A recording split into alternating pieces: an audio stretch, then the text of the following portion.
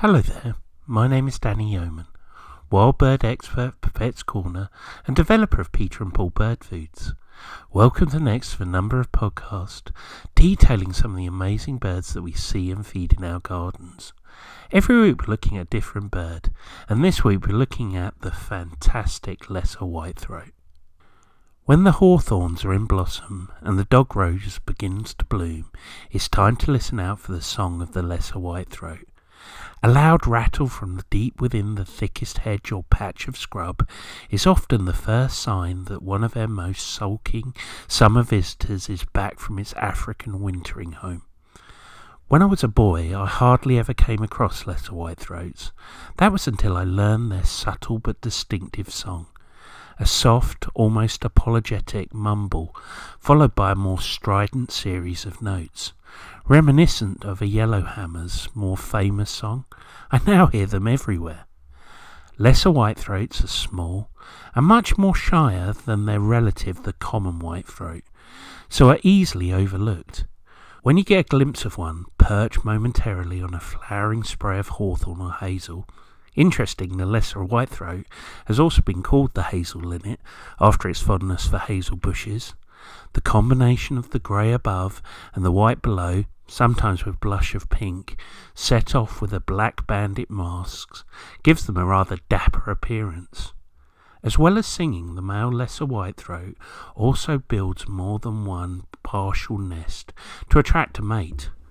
When he finally succeeds in doing so, he will stop singing and devote his energies to building the real nest, often in the thickest part of a thorny hedge, where the eggs and chicks will be safe from predators.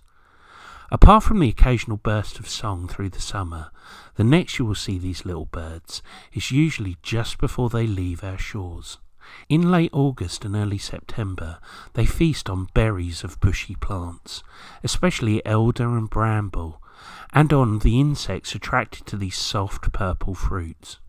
Watch closely and you may see them darting in and out of the foliage like fish taking refuge on a coral reef, some with the snowy white underparts stained purple from the elderberries or bramble juice. This hedonism has a purpose. It is vital that the birds fatten up because, unusual for British warblers, migrating lesser whitethroats don't take the most direct route south to Africa. Instead they fly eastward around the Mediterranean Sea and through the Middle East before trickling down into the scrubby dry country south of the Sahara Desert, a far cry from their summer home, the lush hedgerows of the British countryside. The male and lesser whitethroat are very similar. They have a grey-brown back and rump with darker grey wing coverts. The breast and belly are off-white and can have a pink wash in early spring.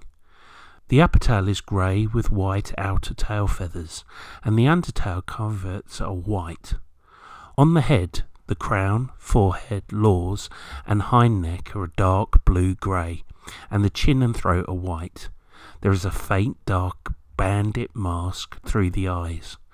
The thin short bill is black, the eyes are dark brown, and the legs and feet are dark grey to black. Juvenile lesser whitethroats are similar to adults but are duller and may have a faint white eyebrow. We actually have two species of whitethroat warblers in the UK, the common whitethroat and the lesser whitethroat. They look rather similar, although there are a lot of differences when you look closely, and they live in similar habitats, hedgerow and scrub, but they sound quite different. The common whitethroat has a white throat, grey head, white underparts and brownish back of the lesser whitethroat, but they sport a chestnut panel on the wing. When it is perched, you'll see the common's orangey legs, and their song is often delivered in a dancing flight, a few feet above the hedgerow, before diving back into the vegetation. The lesser come without the chestnut wing patch and has blue legs. Quite similar, but at the same time quite different. Lesser whitethroats never do anything as flamboyant as song flight. They skulk.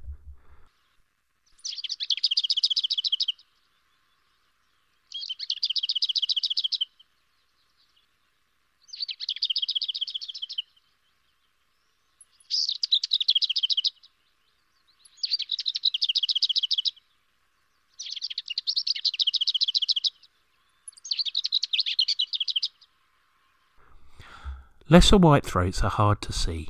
Like nightingales, they will hide in the bushes, and from there they sing their song. Lesser whitethroat songs is completely different from that of the common whitethroat, but it's also very difficult to describe. Traditionally termed as a rattle, it is actually more a relatively short but far-crying one-note rhythmic burst, jit, with a deep, rather hollow and almost ringing quality. At close range it is introduced by a quiet, disjointed warble that sounds high-pitched, thin and scratchy. The call is distinctive, but only with practice. It is a very abrupt, dry, tutting chut or shut that is most like the call of a sedge warbler, but even more abrupt. It can also be confused with the call of a blackcap, but that species has a fuller, more deliberate crack than a chipping note of the lesser whitethroat.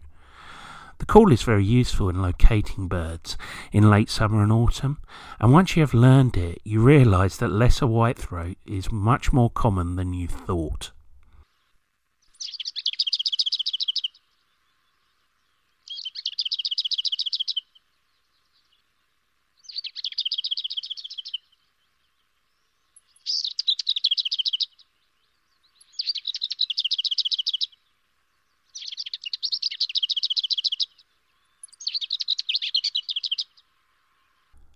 Lesser whitethroat begins breeding in early May and produces 1 or 2 broods a season. They build their nests at the edge of forests, hedgerows and scrub, in trees or bushes. Both male and female build the nest, which is a cup-shaped structure made from grass twigs and lined with hair, roots and finer grasses. Lesser whitethroats lay 4 to 6 creamy white, smooth glossy eggs, with grey or olive blotches, which are incubated by both parents for 10 to 14 days. Both adults feed the chicks, which fledge 10 to 14 days after hatching.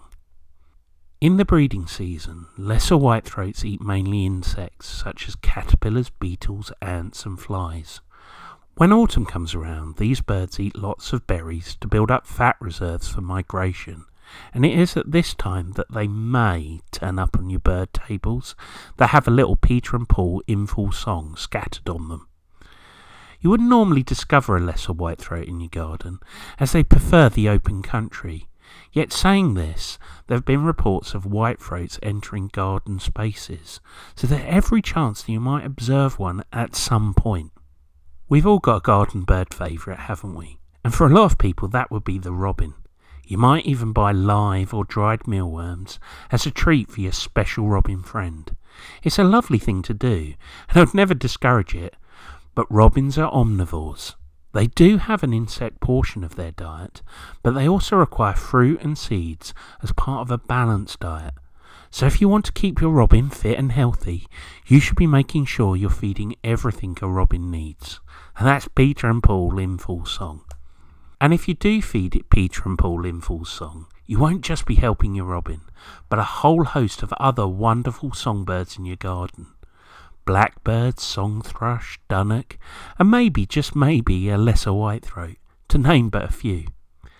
This mix can be fed all year round from a bird table or from the ground, and is packed full of succulent fruit, dried mealworm, pinhead oatmeal, peanut granules, and of course the plumpest sunflower hearts. You might as well think this mix as a blend of fruit and nut muesli for birds, and indeed it comes very, very close. Like all Peter and Paul seed mixes, In Full Song has added Nutravio, a natural seed coating which is not only a fantastic energy source, but it also inhibits bacterial growth, so can help prevent birds picking up common bugs like Salmonella and E. coli. It's also been created to provide your garden birds with a more complete style of meal, and that could be the difference between birds just surviving in your garden and thriving. The lesser whitethroat is a summer visitor, arriving in April or May and leaving towards the end of July to spend the winter in northeast Africa, Arabia and India. The lesser whitethroat is unique among British birds as it migrates via the eastern side of the Mediterranean rather than the more direct route through Gibraltar. Common bird census data from the British Trust of Ornithology indicates that the lesser whitethroat's population oscillates throughout the years, but may be in slight decline, which could be a result of loss of scrub in the UK and problems in its wintering grounds. All the more reason to feed them right in our gardens. Whether you live in the town or country, you can help look after lesser whitethroats and other garden birds by providing a wildlife-friendly garden that includes water and having the very, very best foods available for them, foods like Peter and Paul. For more information regarding Peter and Paul wild bird foods, please check out the Peter and Paul's website at www.peter-and-paul.com, or pop into one of their wonderful Pets Corner stores, and the nearest store to you can be found at the Pets Corner website at www.petscorner.co.uk. Well, that's it from me. I hope you enjoyed this look at lesser whitethroats. For further birds, please continue to check out the stream, and I look forward to speaking to you soon.